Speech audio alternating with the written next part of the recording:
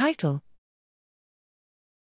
A New Behavioral Paradigm for Studying Frustrative Non-Reward in Juvenile Mice.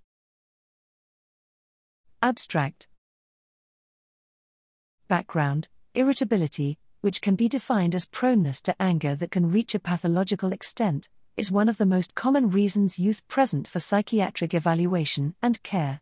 Aberrant responses to frustrative non-reward, FNR, the response to omission of an expected reward, are central to the pathophysiology of irritability.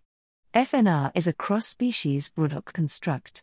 The development of preclinical FNR models could advance mechanistic studies of the important, and relatively understudied, clinical phenomenon of irritability. Methods: we used FNR, a translational construct across species, as a conceptual framework for a novel behavioral paradigm, alternate poking reward omission, APRO, in mice. After APRO, mice were examined with a battery of behavioral tests to determine the effects of frustration. Also, whole brain imaging of CFOS expression was used to identify brain regions activated by FNR. Results: mice, regardless of sex, increased locomotion and aggression towards conspecifics after APRO.